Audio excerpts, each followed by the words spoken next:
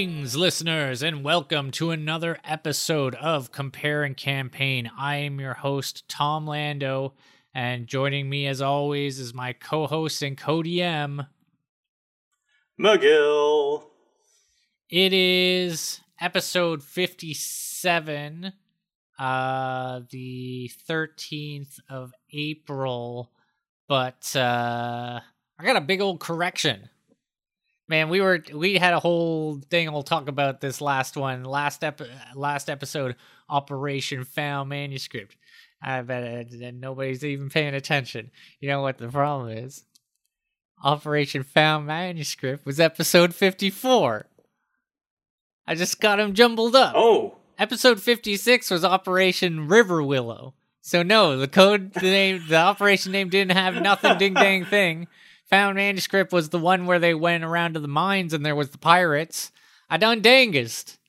So yeah, the last one was Operation River Willow, not Found Manuscript. Found Manuscript was the first op in the Kenya Act. Dangus. This one though, episode 57 is Operation Tobacco Beetle. So, this is the thing. It's almost like you've inadvertently shot yourself in the foot, because we had this whole discussion about the naming conventions of the operations and how they don't actually have necessarily anything to do with the content of the actual operation, because of course they're like code names. You don't want, if the code name is intercepted by the enemy, you don't want them to know what the plan is. But if the names had something to do with the content, you would have picked up on that much quicker. You would have been like, Operation Found Manuscript. There isn't even a manuscript in this one. Oh, wait. Well, then that just means that they're working, because I'm not a secret agent. They done confuddled me. They even fooled the very DM who created them. Yeah. Meanwhile, live from Eberron, we got McGill coming in at session 11. Something called Special Delivery to the Tower of the 12? Yeah, that's right. Going into Korth. Oh, yeah. To the Tower of the 12. Not Karth, Korth. Classic. Korth. Oh, classic. Yeah. Korth, not Karth, in the nation of Karnath. Yeah. Jeez. Man, who should start? Well, I can start if you want, because I got to tell you, this is a real short one, and there's a good reason for it. Should I just kick us off? Yeah, sure. And I mean, I'll probably that'll give me a good measure of how much to dig into my thing. It'll probably be quite a bit, because the reason that this is going to be a shorter one for me is because I want to say the last third of this session was just letting the players take care of quality of life stuff. They did a lot of shopping, they did some healing, downtime. I don't know. Carousing. Yeah, downtime, exactly. How do you often let your player just sort of turn it over to your players and go is there anything you want to take care of now that you're in this new town? And they go oh yeah, I want to sell this. I want to buy my spell components. Is there a guy who can identify this scroll I found? I mean, do you often do that? Yes, 100%. In the case of my regular game, though, with the MPOC, though, it's rarely ever limited to where they are at the time. Usually, it's every few operations or so, it'll be given some length of downtime, and they can literally just do whatever their characters would do in that time. And that's something I take interest in. I want to know what their characters would do when they don't have missions. But similarly, I have my Cyberpunk game, and that's very heavily driven by what the characters feel like doing. They're not always, since I'm not doing the same thing where it's they have an employer that's giving them jobs. Instead, it's the more typical Cyberpunk thing of they take jobs when they feel like. Right. Because of that, I have to be always open to like, sometimes they're gonna go get a job and I'll have the chance to like insert whatever I have cooking, or they'll want to hang out around their home base or like meet their neighbors, and that's all stuff that I like have set up already, is to provide to them, to like I had figured out sort of like who their neighbors were and stuff before they even pursued that downtime activity. And I've definitely done something similar to that, where it's almost like I present it sort of like an open world, and the players can sort of pick a direction, explore, and do whatever they want, and then I will insert hooks into their adventures kind of based on opportunities for them, But in this case, I just like to say that, like, on that note, I'd say I do the same thing with my Cyberpunk game, but the funny thing is that like it's an open world, but for some reason everything that you do ends up being connected to all the other things you do. Like, they go to one place and then the guy that they meet at that place, they end up meeting at another place. It's like, that's a coincidence. It's that classic thing of like the Rick and Morty simulation that's only keeping up so much. I suppose, but I feel that's like also we just only kind of meet like the same life. 20 people over and over again. I guess. Anyway, all that to say that the last like third of this one was just letting the players have some downtime, and they didn't engage, like they didn't do anything especially noteworthy. It was mostly just sort of, like inventory management, selling loot that they had found, acquiring potions, buying goods, and just sort of downtime, standard downtime, the kind of stuff that you do when you enter, a new settlement in Skyrim or something like that. And the reason it wound up occupying so much of this find all the containers and take all the stuff. Yep. The reason it wound up occupying so much of this session was also because the past, I want to say like 3-4 sessions, maybe even more, were the players like on the road, not really going to any major settlements or anything like that. So they had just never had any opportunities to replenish their supplies or take advantage of a marketplace.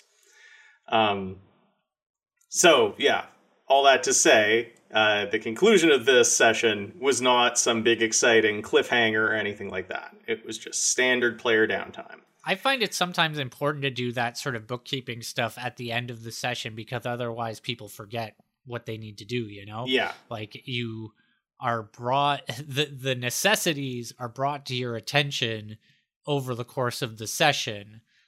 If you just like it, I find it's less likely that people are going to realize what they need if I start a session by saying like, hey, do you guys want to hit up the shop before you head out? Whereas like, if I say, oh, you guys can do some shopping at the end of the session, then they're very conscious of what they actually need.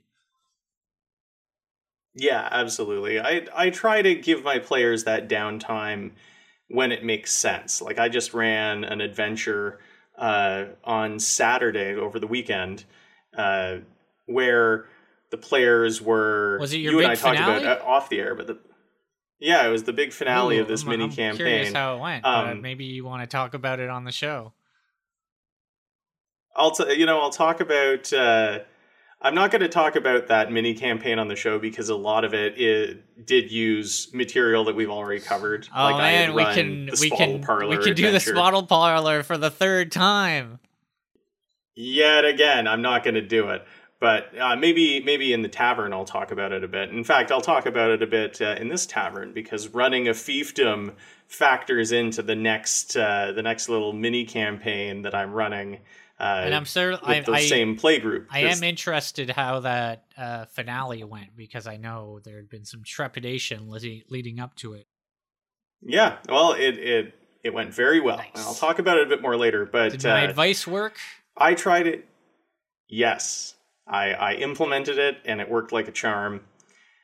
I try to give my players that downtime at a point in an adventure where it makes sense. So sometimes at the end of the adventure, but in the case of this sort of final adventure in a mini campaign where the players had to basically stake out a coronation and make sure that the Duke being coroneted was not assassinated. So they had to like act as his guards essentially on this big day in a crowded area. You know, scope the place out, keep an eye on all the guests, make sure nothing goes wrong. And so because they knew they were going to do that, I let them shop at the beginning of the adventure so they could stock up on supplies for it.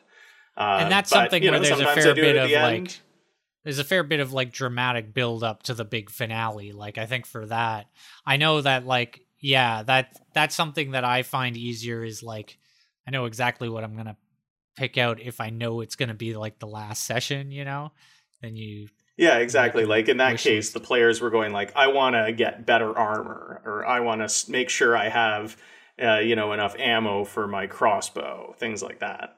All you need is one potion of invulnerability, resistance to all damage types.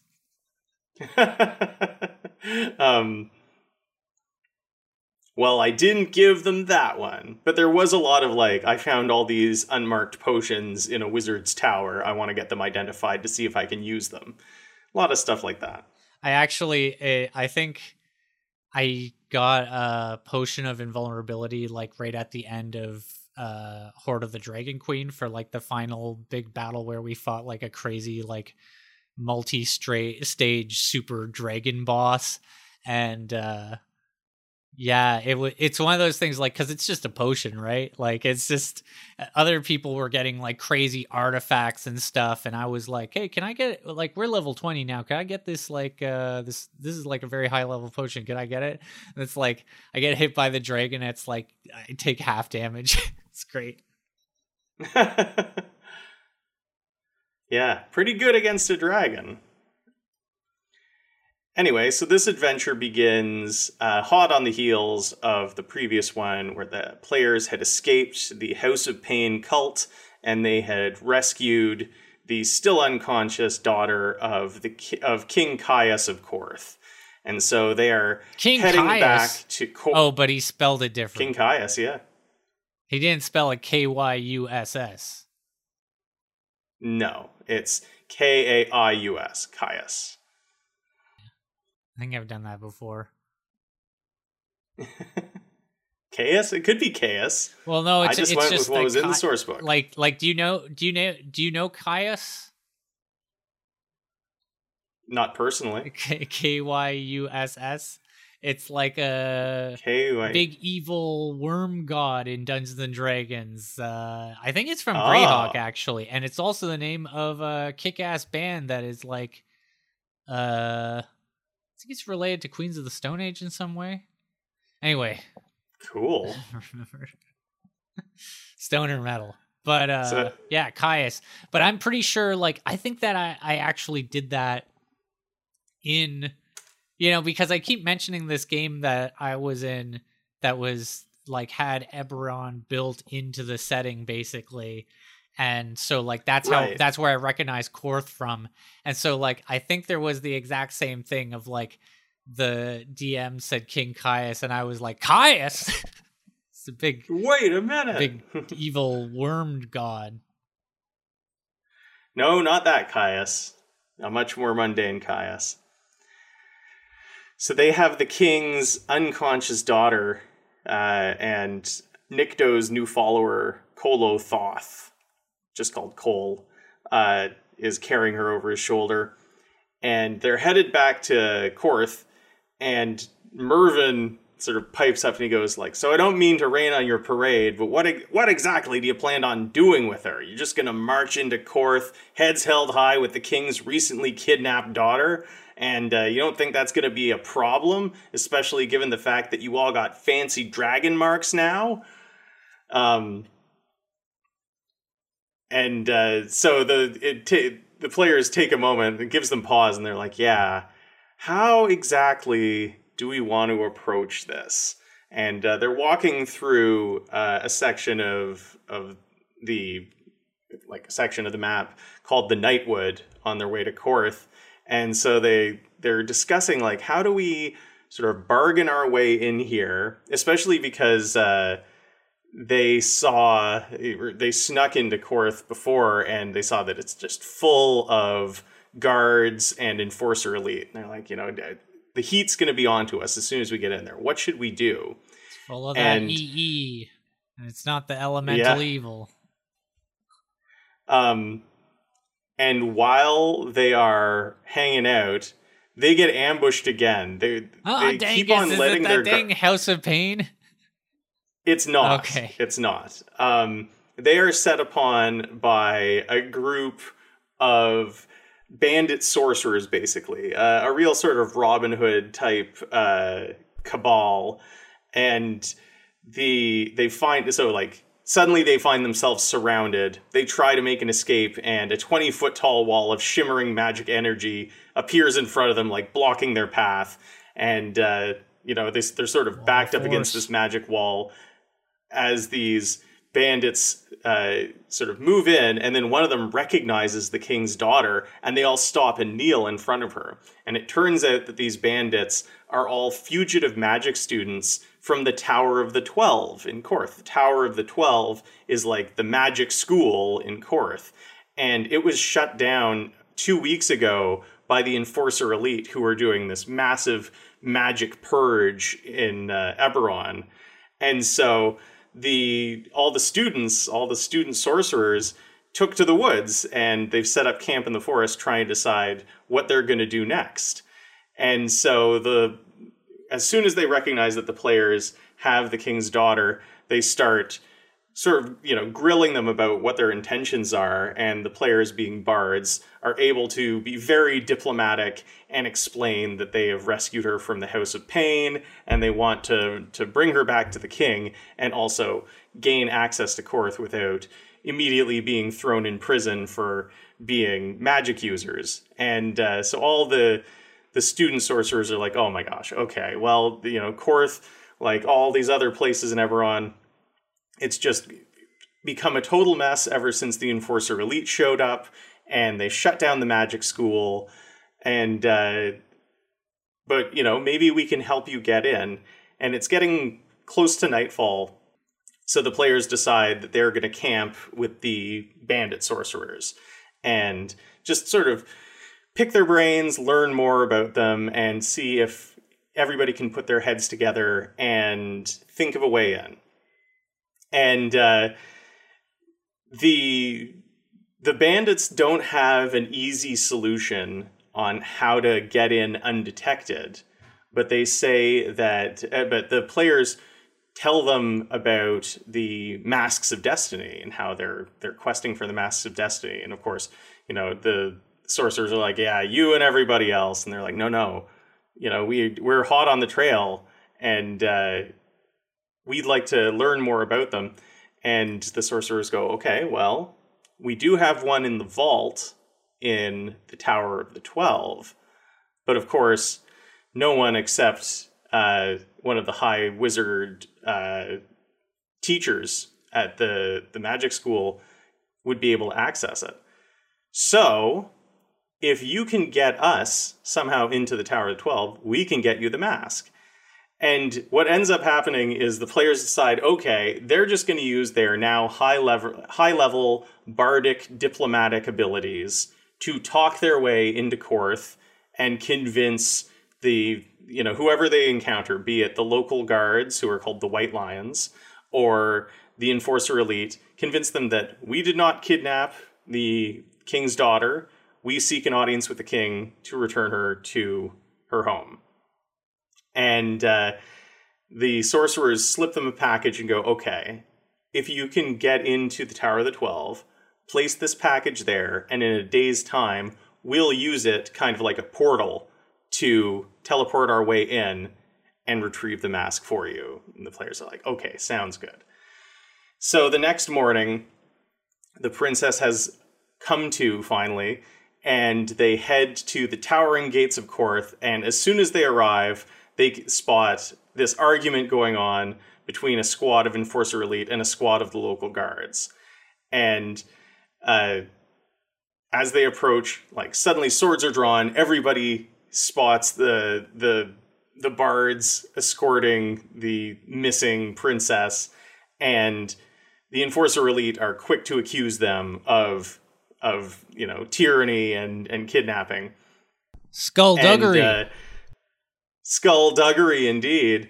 And one of the captains of the city guards shuts down the Enforcer Elite and goes like, the king already closed the tower on your request. We're not about to round up every magic user and throw them in the pit. The princess's kidnapping was obviously committed by someone beyond our walls, likely a neighboring kingdom.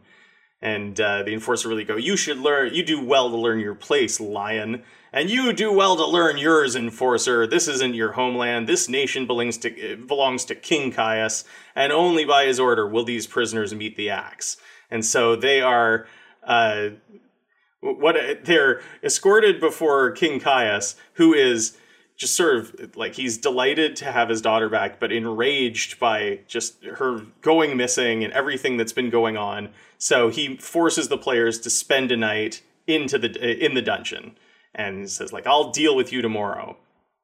And so part of this adventure was just the players learning to get along with their two cellmates, who one of whom is just this like dirty commoner girl of about 17, and then the other is this giant, hairy, ugly, feral, crazy guy. And we spent a long time just sort of role-playing their interactions, with Alandare being like disgusted to be in this gross setting with this obviously insane person. And, it was just a chance for a lot of sort of character beats and basic role playing without doing actually much dice rolling.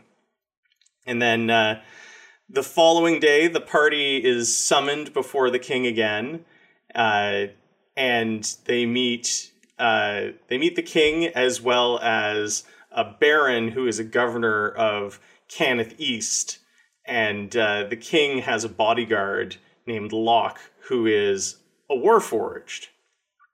And in this audience, the king explains that he has no interest in beheading potential allies, especially a group so rich in magical power, and rather the king would like, as a form of thanks, but also a means of serving himself, he'd like to make them honorary citizens of Karrnath and operatives in his private guard. This war still rages in the south of Karrnath between the citizens, between Karrnath and these mutant, twisted warforged that are trudging out of the Mournland every day. Something's going on in the Mournland, and all these like twisted terrors of magic and metal are wandering out of the irradiated wastes and laying siege on the southern border of Karrnath. And so the king makes a bargain. He says, if you make your home in Karrnath, using it as a base of operation for your adventurers, and you can use it as a base of operations for your adventures, but you always return immediately upon my request so that you can help out in the war that is being waged on the southern border. And the king, in turn, will also provide some immunity as far as protection from authorities, such as the Enforcer Elite, but beyond Karrnath's borders, the immunity will mean very little. And the players are like, I guess this sounds like an okay deal, and it's certainly better than having to constantly be looking over our shoulders at the Enforcer Elite. So they decide to take him up on that. And this is where I started to give this is where I gave the players the opportunity to explore Korth and do some shopping and take care of a few things. And then so that took up a big chunk of time because they had a lot that they wanted to do. But then as part of that as well, they sort of led this sneaky mission into the Tower of the 12, but they didn't have to be too sneaky because they had this new immunity from the Enforcer Elite. So first they were like, we're going to try and sneak in. They immediately got caught, and then they pulled rank and were like, yeah, you can't touch us anymore, Enforcers. We are King Caius's like personal private guard. So you got to let us in there. We have some great matters of great import inside the Tower of the 12. And they went inside and they deposited the package that was given to them by the bandit sorcerers, and then they waited. The payoff to that part would come in the following adventure. But the one last thing that they wanted to take care of before the session closed was they were checking their timeline. They have about a week until the Black Pits Metal Festival, and so they were trying to figure out the best way to get there to make it in time to the festival. And they were trying to think, you know, should we try and take the lightning rail? It seemed like they might not get there in time. And so they convinced the Baron, they had met along with the king, they convinced the Baron Zorlin to arrange them escort to go straight through the Mournlands. And that is where it ended off with the promise of a big Mournland adventure. Man, straight through, no sleep till Hell Pits. And yeah, I mean, if they had downtime, if they were just given Korth as like their home base, they could have staked out where they wanted their new digs to be. Could have spotted the howling wolf. Yeah, you know, they were thinking about it. I had given them, I mentioned before, I had printed out a large scale map of Eberron and noted that in the Karrnath region around Korth were several abandoned keeps that they could probably lay claim to. So part of the session was them taking a look at all the keeps in that area and pondering, like, okay, where do we want to go? And I would pull up the Eberron wiki and read little descriptions of the various keeps in the area. And man, they didn't choose Fort Zombie. Would have been a hell of a twist if they put that package to have the people get the mask for them, and instead it's a bomb and they're magic terrorists. All this stuff reminds me of you ever play much Dragon Age? That has a lot of like persecuted magic people running away from magic academies, blah blah. Etc. Oh yeah. Well, I mean, these guys, I wouldn't call them terrorists, but they could have been. That would have been the twist. As I said, I took a lot of inspiration from Robin Hood, and I guess Robin Hood, you know, if you are the sheriff of Nottingham, I guess Robin Hood is a terrorist. Yeah, it's funny. I got an event in Crusader Kings 2 where there was a band of merry men causing trouble in a forest in my kingdom, and then I had all these options of how I was going to deal with them. But in the end, we caught Robin, but then I was like, I want him in my army. So then I ranked him up and he got a wife named Marion and fun stuff. Shades of that in the session I just described. Where it's like... different ways it could play out. Exactly. Yeah, all right. Eberron, man. Like, so they were so desperate to get there in time that they were like, let's just get some company and head through the Mournlands. Let's get an escort. Isn't that it's the most direct route. Isn't that like right into the place where the radiant robots would be coming from? Yes, it is. But remember, it's a crazy big reward if they win the Battle of the Bands. Yeah. No, I know.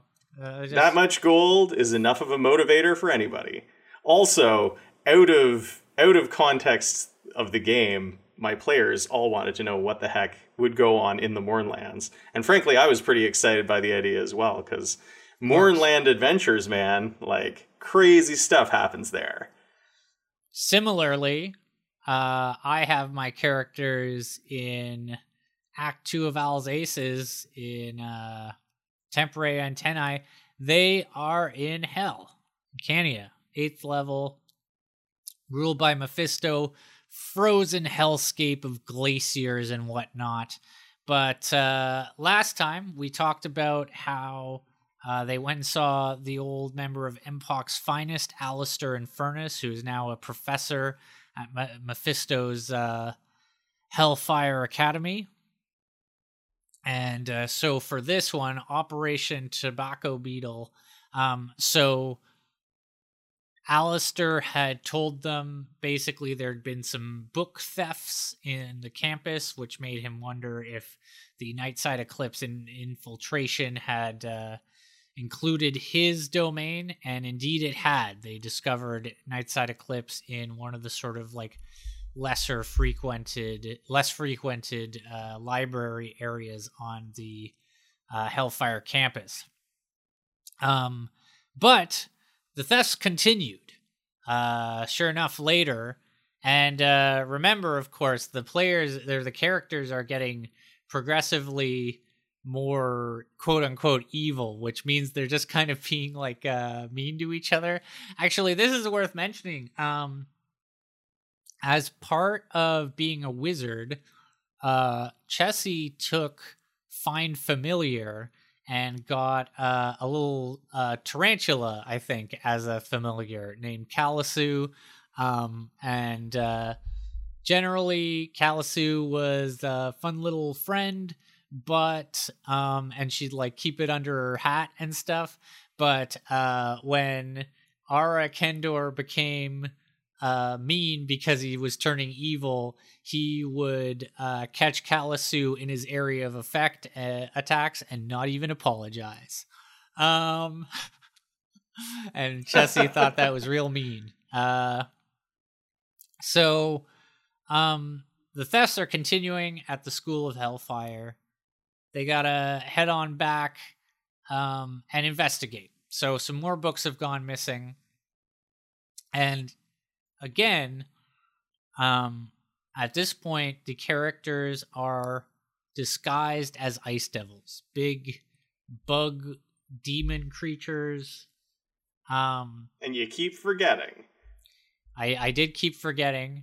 That is possibly a connection you could draw to this operation named Tobacco Beetle, because they're kind of looking like spiky beetle creatures.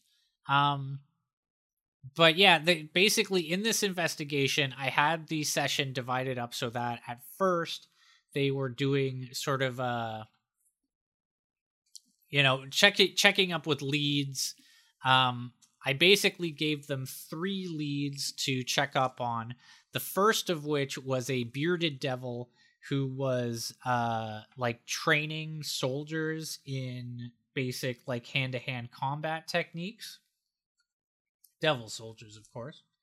But this was a scene I had set up where like one of the people they could get information from was this like bearded devil trainer. But he would in turn ask them to like spar with him to demonstrate for the class, basically. Chessie is the one who took him on, and she activated blade singing such that she like the guy could not land a hit on her whatsoever. And so basically the thing about this that's really funny is like what you have to imagine it visually looking like is like this bearded devil is like, all right, let's show these people how it's done. And he says this to like this big blue bug devil that then comes over, and then they have a fight, but the devil does like this crazy like defensive kung fu melee stuff, like defensive melee martial arts stuff, and like completely like dodges every attack, and the trainer just looks like a complete fool, and he's like, that's those are some weird moves, and like, because how would the like magical disguise even compensate for the crazy type of stuff that like Chessie does as a blade singer? So but they got they were able to impress the bearded devil and get some information out of him, and not make too much of a scene, at least. There was also an imp scribe that they had to interrogate, who was quite shifty. He was scared basically because he more than anything he's just afraid of punishment. But it's funny.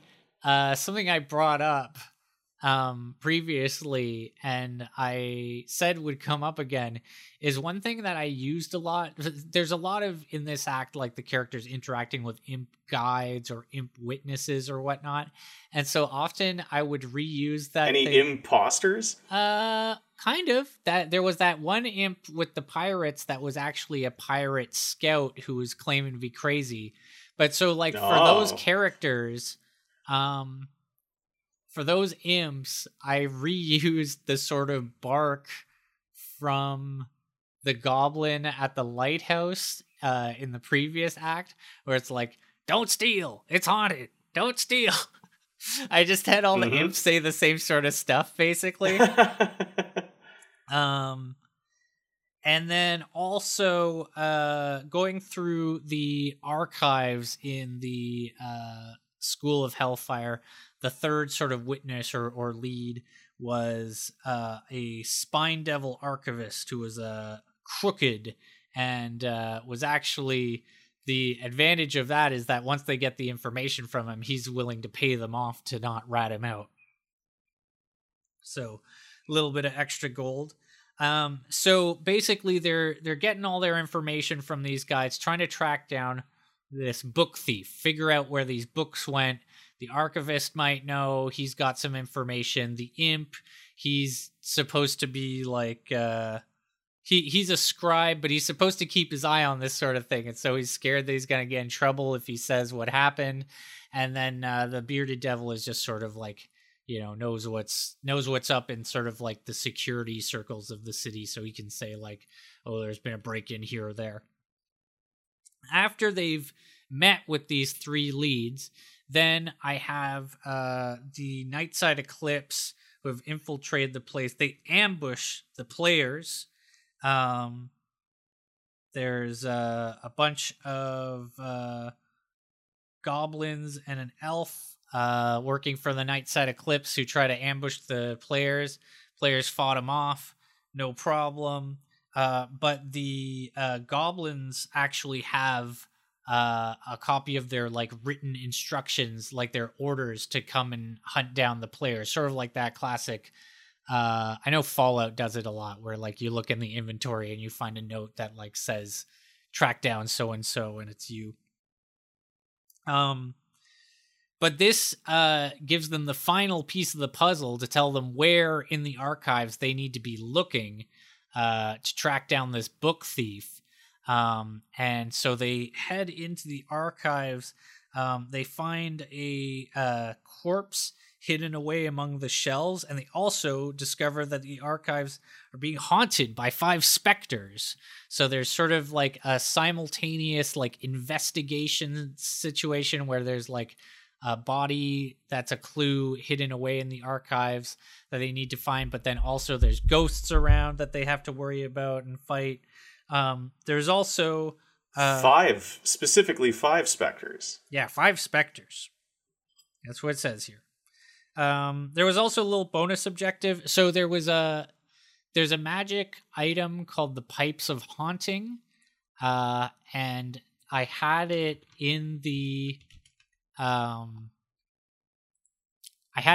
archives, but I also had it as a bonus objective where like Alistair would pay them if they turned in that item. They could keep it basically, or they could turn it in for a bit of like gold bonus.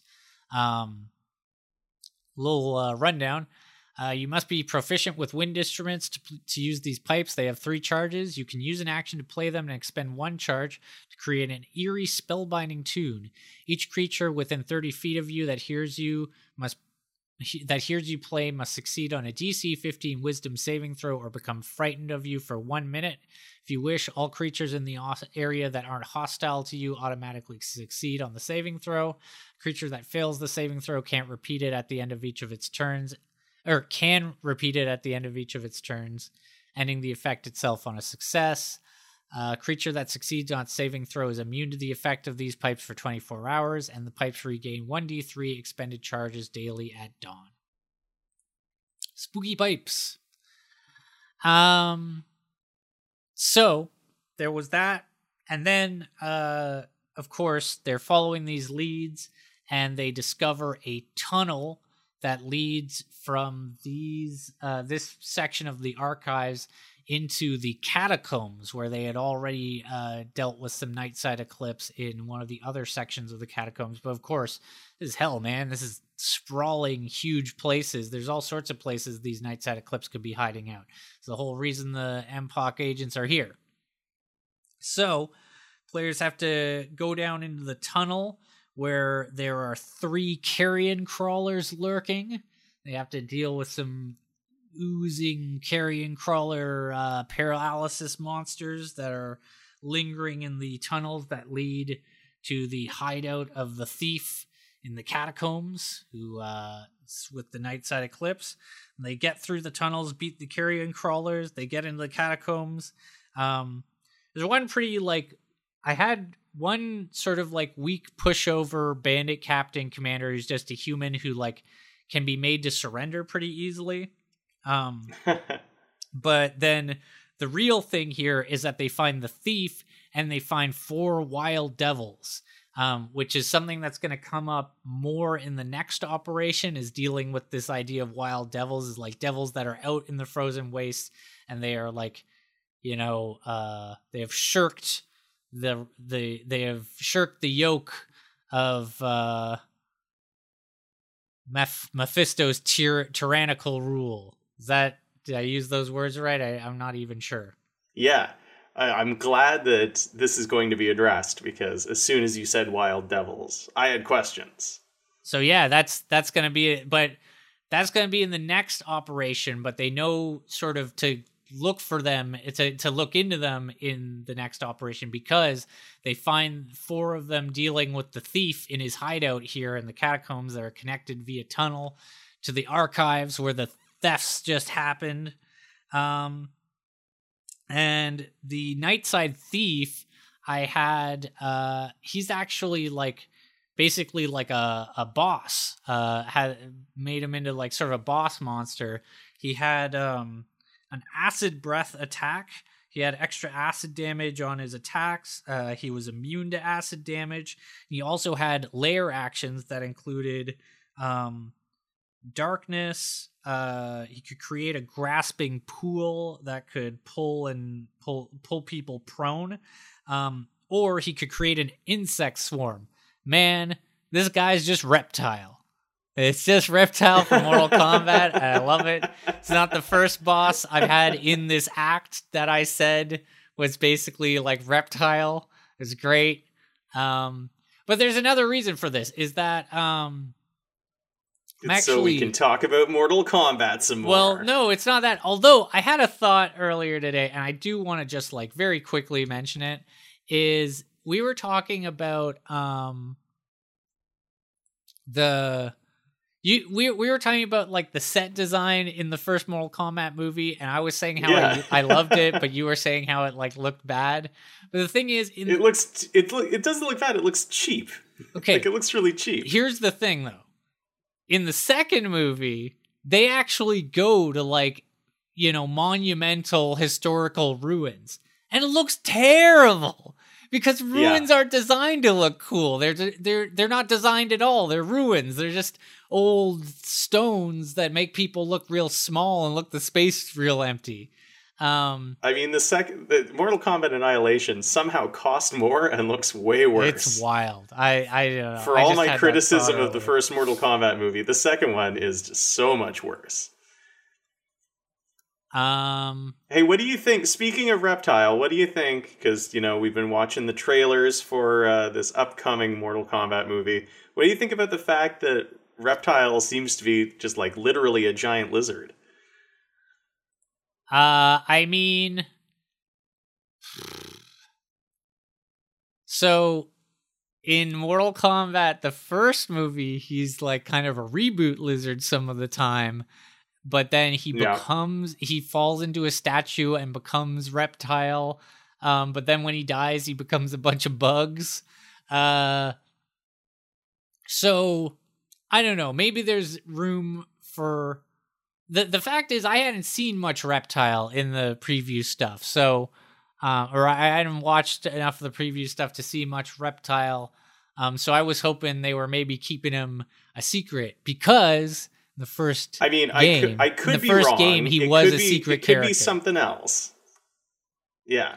I could just be something think, else, but there is an anthropomorphic lizard man who can go invisible. So my assumption is that that's well, that sounds Reptile. like Reptile. Yeah, that sounds like Reptile. I don't know. Interesting. Yeah. He looks like the fighter lizard man from the Soul Calibur games. Yeah, man, that's weird. I mean, again, maybe they'll do the thing from Mortal Kombat where he turns into just like a scorpion lookalike. Oh yeah, but could happen. Also, I just again, I just like my idea of like I think that Mortal Kombat movies, because Reptile was originally a secret character, they should like make him a secret thing in some way. They should like, I kind of like it in Mortal Kombat because he's like, you know, he sneaks around, like it's not clear what his connection is to like the other bad guys. But then again, it's not clear what Sub-Zero or Scorpion's connection is to anything either. Scorpion True. attacks Johnny Cage out of nowhere in a walk through the forest, and then Johnny Cage is literally transported to hell. How does he get back? Anyway, that's me getting way off topic. And then Scorpion's just back in the second one. Well, he explains that, though. He explains, or no, that's right. I screwed up. I don't know what I'm talking about. Yeah, anyways, I was gonna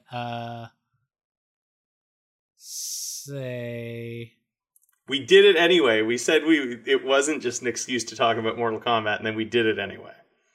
So what I was going to say is I think that the adventure that this one is based off, the Adventurers League adventure that I based this session off, is it's called the Scroll Thief.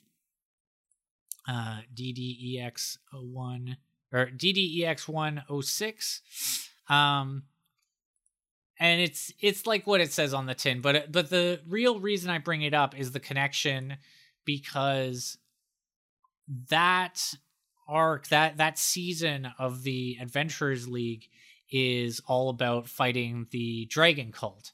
And then, sort of like, spoiler alert, but the big finale is that Flan is going to get invaded by an evil black dragon named Vorgancharax, I think. And like throughout the season, you're basically I think he's called like the Maimed Virulence or something. And throughout the season, you're meeting various forces that are secretly working with the Dragon Cult to arrange this coup that this dragon is going to initiate at the very end of the season. But the build up to that is the thing. He might be green. I don't know. The thing is, black dragon, green dragon. The point is that this one ends with some sort of like black dragon boss monster thing. And so that's why this guy is like a reptile guy, is because I took the acid powers from that black dragon boss and applied them to this boss. And so he has, and that's also where his lair actions come from with the insect swarm and stuff. So it just so happens that the boss happened to be perfect for Reptile. But Reptile. Yeah. Catching the thief and the wild devils, they bring him to justice. They get the books. Well, hell justice. But getting the books and then getting these wild devils, of course, like I say, it means they have another lead, which is to go see what the wild devils are up to out in the wastes. And yeah, there's I mean, the other big thing, the thing that's still lingering in everyone's minds at the end of this is like, who responsible this, you know? Who who's behind that? What's the night side eclipse up to? Who's behind their infiltration? Who's leading them? What's all this? You know? I don't know if you got any guesses, McGill. Gosh. I don't know. You said who's responsible for this, and I was like, obviously the night side eclipse, but their motivation, I couldn't tell you. Well, it's the night side eclipse, but question hell has already frozen over. I was thinking of like a specific. Thinking of like a specific villain that could be leading them, like a character. Oh gosh, is it a character that we've encountered before? It'd have to be, otherwise, how would you guess? Well, it could have been like unless it was like a legendary, like Acererak. Mephisto, right? That'd be cool. Exactly. Ooh, what a twist! I don't know, man. Who responsible this? Well, we're gonna find out eventually, but it's gonna be someone we'll remember. Oh, is it gonna be? Oh, shoot, what's his name? Olean? No, not Olean. No, Odium. Not Odium. No, it's not. It's not the head. It's not the missing head of the Empok. I mean, it would have been too like that's set up, right? What happened to Odium? Well, maybe he's actually a turncoat. It feeds back into the question I keep asking throughout this entire podcast, where it's like, is the Empok secretly evil? I have some little notes here, actually, that I found that relate to just little things about the thing. So the 3 stolen books, one of them was The Far Realms Observations Obfuscated. It's a white tome. One of them was a small red handbook that was called the Empok Playbook. It was a list of past Empok operations. And then the final one was the official Mephistar Manual of the Plains, a big reference book / atlas that's wrapped in cloth. And so the imp knew that the Far Realms book had gone missing. He knew that the lock had been picked, and it would have been really hard to pick.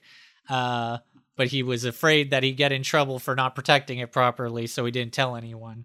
The Bearded Devil said that the playbook, he had been reading the playbook because he had access to it because of Mephisto's alliance with the Empok. He was like trying to learn security maneuvers from it, like basically as a security chief, like a leader of the local law enforcement of Cania. He was looking into like past tactics of the Empok. But while he was sleeping, someone stole it from him, and he was real mad about that. And finally, the Spine Devil, the Crooked Spine Devil, sold the big reference book for gold because he's a fucking greedy bastard. So those are how the books went missing. Those were the leads that they got. And yeah, I've also got a little bit of behind the scene notes as well that I took around the same time, which is basically just that. Well, no, I'll reveal this later. Okay. Basically, I had at this point I was like, I have written down, just sort of like the motivations behind the night side eclipse. I guess I'll tell you this much. You know, the players have so far had to deal with the night side eclipse in Goblin Town, in Castle Agu, with you know, they ended up following the leads, and that wasn't the night side eclipse, that was Kal Shir, but it's still like they did that. They did the night side eclipse stuff in Goblin Town, and now they're in Hell investigating the night side eclipse. But Ara Kendor had that vision of the night side eclipse, right, launching an invasion from the Deathlands north to the Highlands. Poseidon sent him a vision. I don't know if you remember. Yes. Well, the thing is, the Empok, they're sending their guys to Goblin Town, to Castle Agu, to hell. They're sending them everywhere but the place that the Nightside Eclipse may be launching an invasion. It's all smoke and mirrors, man. But we still don't know who's behind it, what the final goal is, apart from, a theoretical mass invasion of the Highlands. And, next time we'll catch up with, Wild Devils. Intriguing. I'm definitely interested to hear what comes next. Hear who is responsible and also hear more about these Wild Devils. It's also funny. I have these little drawings I did of Wild Devils, and I can tell that they are devil drawings that I based off of the old first edition drawing of a lizard man by old Trampy himself. Oh, nice. I know the pose. I know it all. It's great. I like those old first edition illustrations. I sometimes bust them out as tokens in my Roll20 game. Yeah, they're dope. They're great. So, yeah, actually, no, I don't want to just move on from that. Man, I love the work of David S. Trampier. Do you know the whole crazy story behind him? I don't know. I just know his work from the manuals. We should definitely talk about this on the way to the tavern and maybe bring it up another time when I can get some more authenticated data and whatnot. But basically, so he did these as classic as it is. The general, I think, basic reaction is that it's not terribly good art. It's not the highest quality. It looks like low budget. It looks amateur. So it's why I love that is because that looks like the kind of stuff that I would doodle in my D&D binder when I was in grade 6 learning how to play. So this is the thing. This is exactly why it is amazing and why I think a lot of people love David S. Trampier's art from first edition. His goofy looking orcs and stuff. It's great. But at the same time, you can imagine there's sort of a critical response to that being oh, it's got bad art.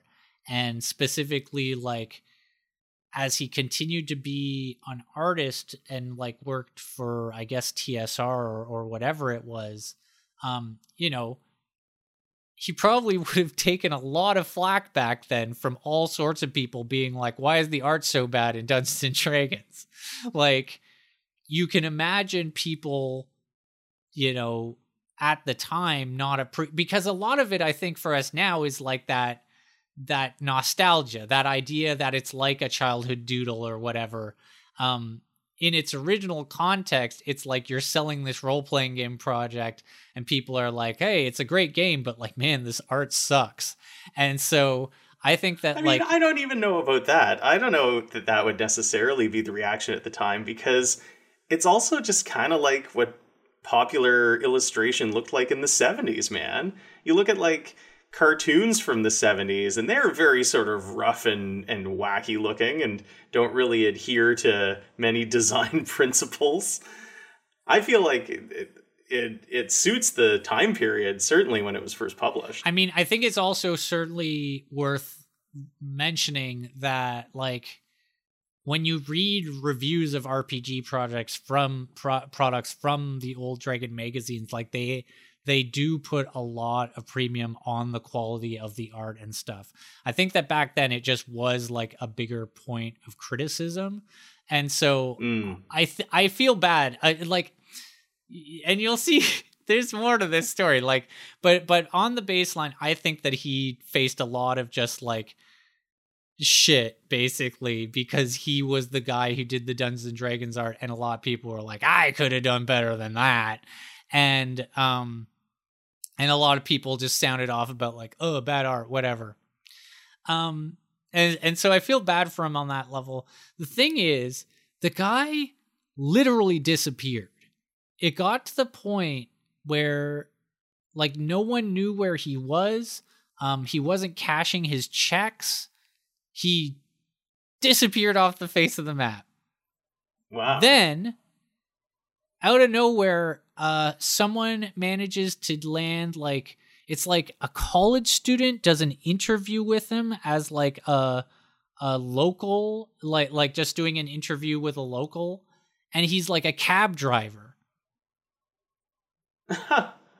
I feel like there's more detail to the story that I should be bringing out. Like he had like a cartoon about a dragon that he did that I think appeared in the backs of Dragon magazines and stuff.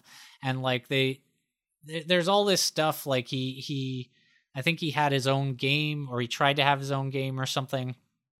Whatever the case, it's so wild to me that like this arc of like guy does art of questionable quality for something that like no one could have known was going to be huge for years and years and years, and just like continue to grow and grow. He does that.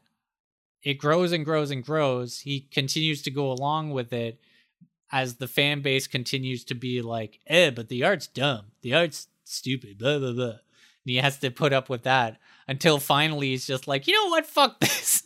Just disappears. He's gonna drive a cab. And then somebody finds him driving a cab, and it's like, holy shit, that's what happened to Drake. Like, it's so wild that someone was even able to put together, like, oh, that David S. Trampier? Like that interview, that interview even came up on the radar of someone to be like, holy shit, someone found David S. Trampier. Yeah. Because, like, nobody knew where he was. This is wild. I gotta look into this story more. Yeah. We definitely need to discuss this further on future episodes. But this is a good start to the tavern. So we're here at the tavern now, starting with. Well, one last note actually on that is one more reason that I really like that first edition D&D art. It's got personality, man. Oh yeah, I feel like especially after second edition, like third edition onwards, I don't know, all that, it's the same as like Magic the Gathering art. Like it all just becomes really samey. I've been calling him David S. Trampier, but it's David A. Trampier. David A. Trampier. It's so wild. The picture of him on Wikipedia is, I think, literally like the photo from the interview. It says David A. Trampier from the Daily Egyptian 2002. And it's like very low quality photo. Like it's really... He's disappeared into obscurity again. And this photo must literally be the photo, because it says reappearance in February 2002. Aaron Thompson did a night shift ride along with a local yellow taxi driver for an article for the Southern Illinois University student that newspaper. Is so wild. The taxi driver was David Trampier, who told Thompson he had moved to Carbondale from Chicago about 8 months previously.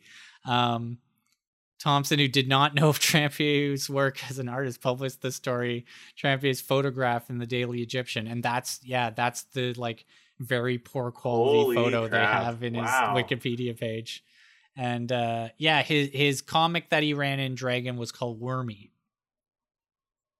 Oh, I know Wormy. Yeah. I've read Wormies. Damn. Well, I know it's a cliche to say, but man, what a legend.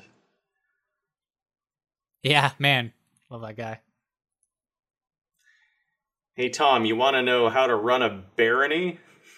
I got some ideas, but sure. So, I said I'd talk about it a bit more, but this mini campaign that I just finished running, the overarching plot is that the players are hired by a duke to first conduct some business on his behalf because there was something going on. Someone within the royal court was up to no good, and so the Duke needed some impartial adventurers to carry out some tasks in advance of his coronation. This Duke, his father just died under mysterious circumstances, and he's about to be coronated as the new Duke, and he needs some like some new people he can trust. And so the players were carrying out these deeds on behalf of the Duke. And the big finale was the coronation, where there were going to be multiple assassination attempts on the Duke's life. This is sort of like the last moment that the assassins could try and make their play before the Duke is officially sworn in. Man, it could have been like a Batman-style carnival of killers. It could have been. Instead, it was a bit more Game of Thronesy, where it was assassins disguised as common folk, sort of come in with the crowd and then move into position and start taking out the guards that are positioned around the coronation, while the players have to handle a couple of higher level NPC villains who had been established over the course of the mini campaign. And one of the characters, the player had said at the beginning that he wanted his character's personal story through this campaign to be exploring his ancestry, because the character had been orphaned at a very young age, and then he was a half-elf, but he was adopted by the Drow. And so he wanted to try to find out more about the circumstances under which he became orphaned and wound up under the care of the Drow. And so what his story ended up being, because he was working for the Duke, he gained access to the royal library, and he had traced his lineage to that area, and he found out that he was his elf half was descended from an elven royal bloodline. And so when they ultimately save the Duke and win the day and stop the assassins, the big reveal was that the sort of puppet master of this whole scheme was one of the barons from the duchy, who was trying to make a power play to take over as Duke. And there was this elaborate plan, much like you did with your notes about the Nightside Eclipse motivations. Like, I made a point of writing out a whole document, the multi-step plan that this baron was enacting, so that he could be crowned as Duke without anybody suspecting that he was behind all of these assassinations and evil doing. And the players uncover his plan, and they wound up just flat out killing the baron. And so one of the rewards was that the character who was of a royal bloodline and who had just saved the Duke put him in charge of the barony, because now there's an open slot and he's a noble. So you've got an opening. Exactly. And so this next mini campaign that I'm going to run with the players, they wanted to continue with their same characters. So part of it is going to involve running this barony. And I wasn't sure how I was going to do that. It seemed like I didn't want to turn this D&D game into Crusader Kings, where all you're doing is like, menu upon menu of options and deciding like, okay, I want to throw a hunt. Hey, I love that. I do that for hours and hours on end. I mean, yeah, but there's like, just get them to go play Crusader Kings if that's the case. It certainly doesn't lend itself to a group going on adventures together, So I wanted to find an elegant system where running this barony was part of it and like felt like a big part of the game, but it wasn't like this anchor. It wasn't like everybody except Callum has to go, and everybody except Callum gets to go on an adventure, but Callum has to sit at home, and instead he's got to do all the boring stuff. Didn't want that to be the case. So what I did is I did some Googling, and I found this PDF from a site called The Blog of Holding, and it is a section of a larger source book that is called The DM's Notebook. And so here it is. Here's this part from the DM's Notebook. I won't read absolutely everything, but I think that this is an awesome way of having your players run a fiefdom so that it's dynamic and interesting. and it doesn't just feel like boring politics all the time. So this is called How to Run a Barony.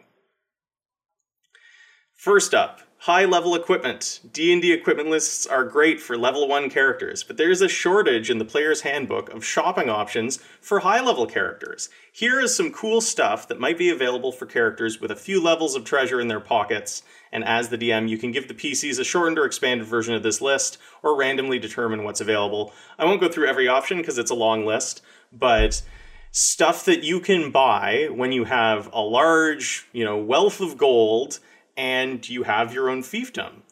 A house, level 10 militiamen, a catapult, a hippogriff egg, an ornithopter or hot air balloon, a ruined wilderness fort, a fortified mansion, 10 level 3 knights, a half share in a merchant caravan to double your money if the caravan survives, a temple, on and on here, a warship of the line, and for 1 million gold, if you happen to ascend to the point where you are a D&D millionaire, you can buy yourself a world wonder. Pretty neat. It's sort of like Civilization. Yeah. But here's the stuff about actually running the barony. Here's a framework for running a fief, a barony, a kingdom, or even an empire. As your character gains levels, so will your land. If you rule wisely, your fief will grow rich, happy, and strong in military power. You'll collect followers and tax income, and you'll be called on to defend your territory with strong arm and wise counsel against invaders, traitors, and supernatural threats. Unlike a piece of magical equipment or a campaign world, a fief is jointly owned by the players and the DM. Like a magic item, it provides benefits to the player, but it changes in response to the events of the campaign world, as decided by the DM. Characters may be granted fiefs by powerful NPCs. They may seize them through cunning or force of arms. If the characters win a battle, the size of their land may increase. However, if they back the wrong side of a civil war, they might lose their fief altogether and return to the carefree life of an adventurer. There is no expectation that a character of a certain level will have a fief of a certain just size. Like Crusader Kings.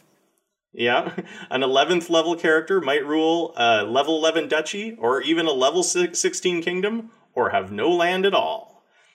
And so to sort of summarize how this system works is you're basically treating the fiefdom itself as a short form NPC with a small character sheet.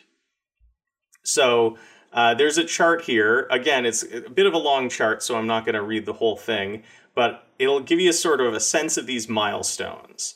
So first off, your fief itself has a level from 1 to 25 on this list. Level 1 is a manor. It has 0 XP. It has an income of 100. And then level 6 is a barony. A barony has 50 XP and an income of 600. And level 11 is a duchy. It has XP of 100, income of 1,000. And so here's how this works. Hit me with the top. The very top is an empire. This is just like Crusader Kings. An empire, your fiefdom becomes an empire at level 21, though the chart extends all the way to level 25. It has an XP of 200 and an income of 2,000. And so here's how this works. Besides XP and level, a fief has 3 attributes, 3 stats: military, wealth, and loyalty, which are rated from 0 to 2.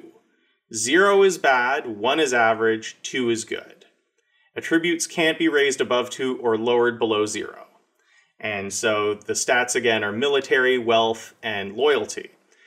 Military. A fief with a military of 0 either doesn't have enough military strength to keep order, or it's composed of several warring parties. Either way, the common people are vulnerable to bandits and invaders. A military of 1 means that the fief has enough strength to defend itself against common threats, but not enough to frighten its neighbors. And then a fief with a military of 2 has a powerful army and strong fortifications. While your fief's military is 1, you can raise an army and engage in large-scale battles. In a battle, your army is represented by 5 units, which have the stats of a fighter of the fief's level. So if you have, say, a barony, which is level 6, your army is represented by 5 level 6 fighters, although each unit is made up of many men. Every time your fief gains a level, all casualties are replaced. If your military is 2, you can raise 10 such units. Wealth. A wealth of 0 means your fief is only 1 bad season away from starvation. The ruler of a poor fief doesn't get any money from taxation. A wealth of 1 means that there is the usual mix of prosperity and poverty among the common people, and most citizens can afford their taxes but not much more. A wealth of 2 means that the kingdom is rich, whether in heaps of gold or full to bursting granaries.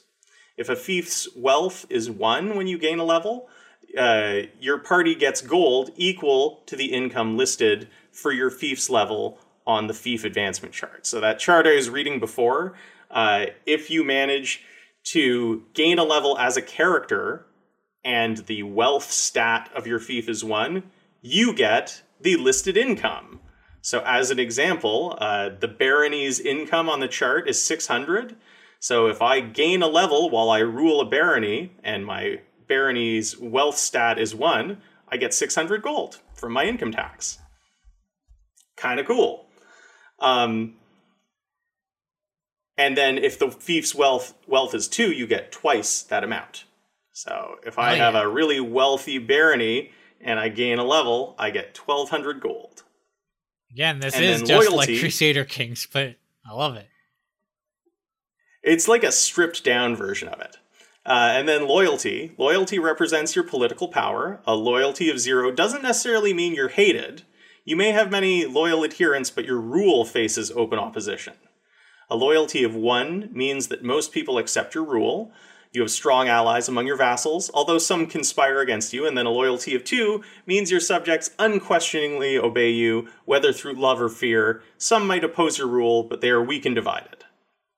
While a fief's loyalty is 1, your party can maintain 1 free henchman of the fief's level or lower. While you're in your fief, the henchman can be replaced or swapped for any other henchman of the fief's level or lower. If a fief's loyalty is 2, you get 2 free henchmen. So you get some guys. And then improving a fief. Rulers may invest in their lands to improve their security, happiness, and profitability. It costs the amount listed by level under tax income on the fief advancement chart to raise a fief's military wealth or loyalty attribute from 0 to 1. You can't buy your way into a ranking of 2, but you can save yourself from a ranking of 0 in any of those stats. So like, if my fief has a wealth score of 0 and, my people are starving, I'm a baron again, so I've got a barony. The listed income on that chart is 600. So if I invest 600 gold into my barony, it is no longer impoverished. It raises to a wealth score of 1. Nice. But then to ascend higher than that, you got to do other stuff. So rulers may spend money to settle the wildlands. It costs the amount listed under tax income to give 5 XP to a fief. Players may only buy XP for fiefs of their level or lower. Instead of paying to improve their land's attributes and levels, however, rulers may engage in politics and perform adventures by agreeing to marry the daughter of an important vassal or slay a dragon who threatens the realm.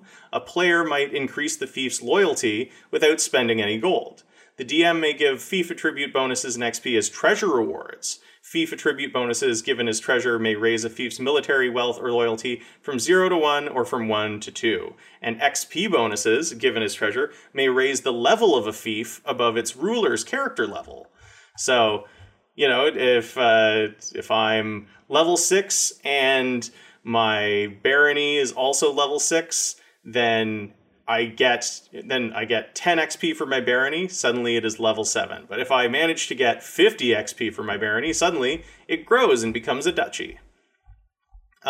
There's even like a little character sheet. It's really small. It's like the size of a tiny little strip of paper, but it's kind of cool. Like I like that. Just there's this little summary: fief, ruler, level XP, overlord, vassals, military wealth, loyalty, and that's it. And then the final bit that I'll read here is fief events. Up to once per game session, when at least a month of game time has passed, the players or DM may roll on the fief events chart based on the result of the roll. The kingdom's XP level and fief attributes may be adjusted, and monumental changes may shake the kingdom. So you got a D20 handy, Tom? Ooh, I can. Yeah, pull it up. So fief event rolls can be made by players, or they may be made secretly by the DM, so that he or she can weave the roll into the events of the story. So in-game, once a month, something happens from the fief events chart. What did you roll? I did stuff like this with the Crimson Tower. I rolled a nat 1. A nat 1? That's the most exciting one. The horror of the year. It might be a threat of war with a neighbor or monster tribe, the rise of a major villain, or the appearance of a supernatural evil. Whatever it is, it's a major threat to the fief that will require at least a successful adventure. If the PCs fail, the fief may lose a level or even be captured by the enemy and go out of control.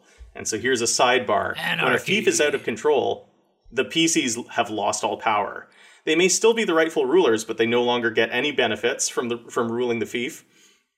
No income, and they no longer make rolls in the fief events chart.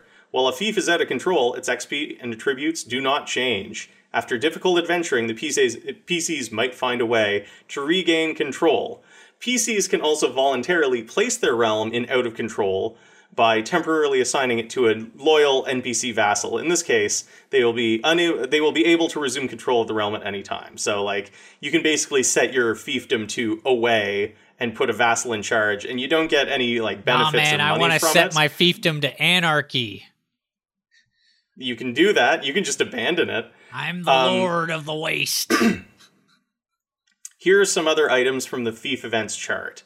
And they do go from like worst to best. So like a nat 1 is absolutely the worst thing that can happen. There's some big thing. The Tarrasque suddenly bursts out of the ground in your barony, and you got to deal with it. Oh yeah.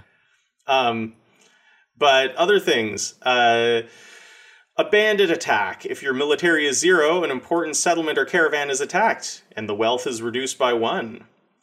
Crop failure. If wealth is 0, a storm, blight, or poor harvest spells bad news for farmers. The fief loses 10 XP, which means it loses a level. So your fief might actually shrink. From 8 to 13, the kingdom is stable.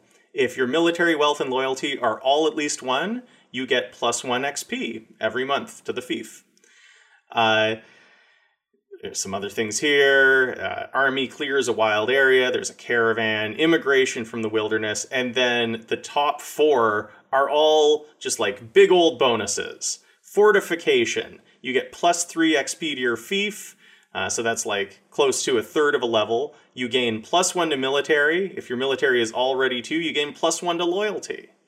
There's the tax surplus. Plus 3 fief XP, plus 1 to wealth. And if you already have a wealth score of 2, you just gain money equal to the tax rate. Just an extra bonus. 19 is a festival. Another plus 3 fief XP, plus 1 to loyalty, and if you already have max loyalty, then you get plus 2 more fief XP. And then if you roll a nat 20, the population grows. You get plus 5 fief XP. If your military, wealth, and loyalty are all at least 1, a neighbor wishes to join the prosperous fief, and you instead gain plus 10 fief XP, going up a level for your fiefdom. Cool. And yeah, so you can find this PDF for free. It is a sample of the DM's notebook on blogofholding.com. Just search for it. I found it just by literally searching for D&D, how to run a barony, and this came up.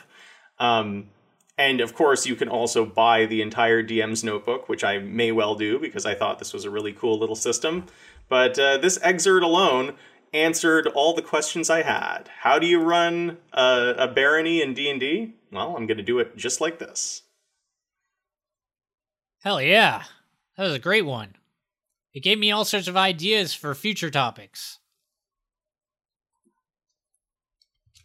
You got anything to talk about in the tavern? Well, we've gone pretty long now. I did talk a bit about David A. Trampier. Got his name That's wrong true. a whole bunch.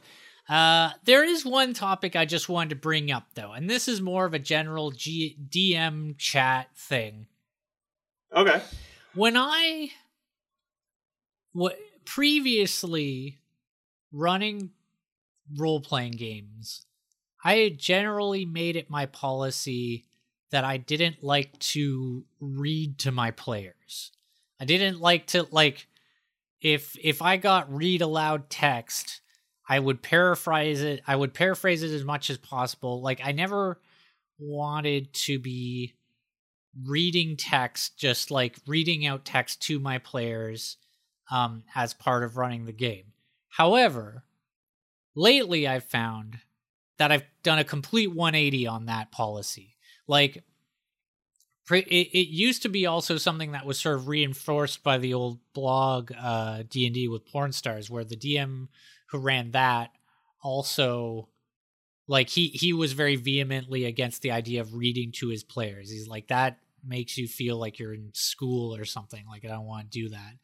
And I had generally agreed with that, but lately I've found, like, the real development of it for me is that my main game had to switch to text only, and therefore I started writing text passages so I'd have them ready in the game, and then doing that got me into the habit of writing text passages for all my games, which I have then gotten into the habit of just like reading when appropriate, and it actually works really well. I wish I hadn't shunned the idea for so long. I'm wondering what your feeling is on reading to the players. Oh, I got no problem with it at all. What I do is I will absolutely read pre-written text from adventure modules. I will write my own. I got no problems reading my players. However, I don't read pre-written dialogue. When I'm playing an NPC, I do my very best to just embody the NPC and interact with the players in my own voice, or like in my own voice speaking as the NPC, as opposed to like generating a dialogue tree or reading pre-written lines. But certainly when it comes to like description, I can even give an example. I've talked before about the Elf in the House module that I like, the Murder Mystery in a Manor. That manor's got like 50 rooms, so I really have no problem. When the players enter a room, I'm just going to read the descriptive text from the module for that, as opposed to brainstorming ways to paraphrase descriptions for 50 different rooms. So I really got no problem with it. I mean, ultimately, anything that makes the DM's job easier to, like, I don't have to think about it. So I'll read that and I'll focus on the stuff I do have to think about. It's interesting because mentioning my sort of trajectory on how I got to this point and how, I've been doing sessions that are text-based entirely. It's funny because, like, as much as I understand and agree with what you're saying about,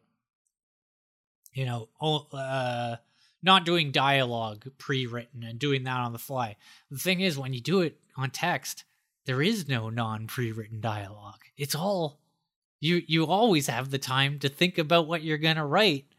And so, yeah, I don't know. It just kind of, I find that I write stuff that my guys are going to say, and then I change it according to how I need to change it. But, like, I have a general idea of what they're going to talk about. Usually. That's just it, right? Is like, if I know that the PCs are going to get into a conversation with an NPC, rather than write out like quotes, I'll write down like bullet point things that the NPC might talk about. But the reason I don't want to read out pre-written dialogue is because I don't want to run the risk of it sounding different, right? Like if I write out an NPC who talks sort of like C-3PO, and then on the day I just sort of blank on that characteristic and I start talking, he talks more like this, that I don't want the pre-written dialogue to sound weird. Where it's like, oh, dear R2, good heavens, right? I want it to stay consistent when the players are in the scene. So I feel like I'm in the opposite position where I want the writing to tell me what the tone of the character is so that I don't give every character a goblin voice.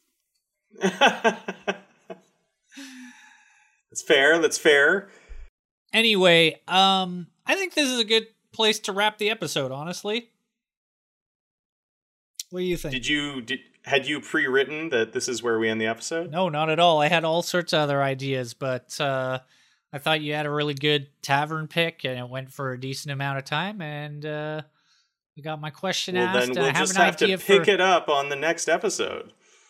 I have an idea for like maybe a segment we could add to the show, but that maybe it'll come next time. Maybe if we even need a new segment. So like whatever. Speaking of segments, here's the segment that I always do at the end. This has been episode 57. It was Operation Tobacco Beetle for me. Act 2, Al's Aces. It was Live from Everon session 11 for McGill. It has been the 13th of April 2021. If you want to get in touch with us, follow us on Facebook. Check us out. We are Compare and Campaign on Facebook. It's where I post links to all the episodes when they go up. And if you want to check out our supplemental material, our pictures, our links, all our stuff that we talk about, show notes, check it out on compareandcampaign.wordpress.com. Anything else? Level up your barony. Ooh. Maybe I will.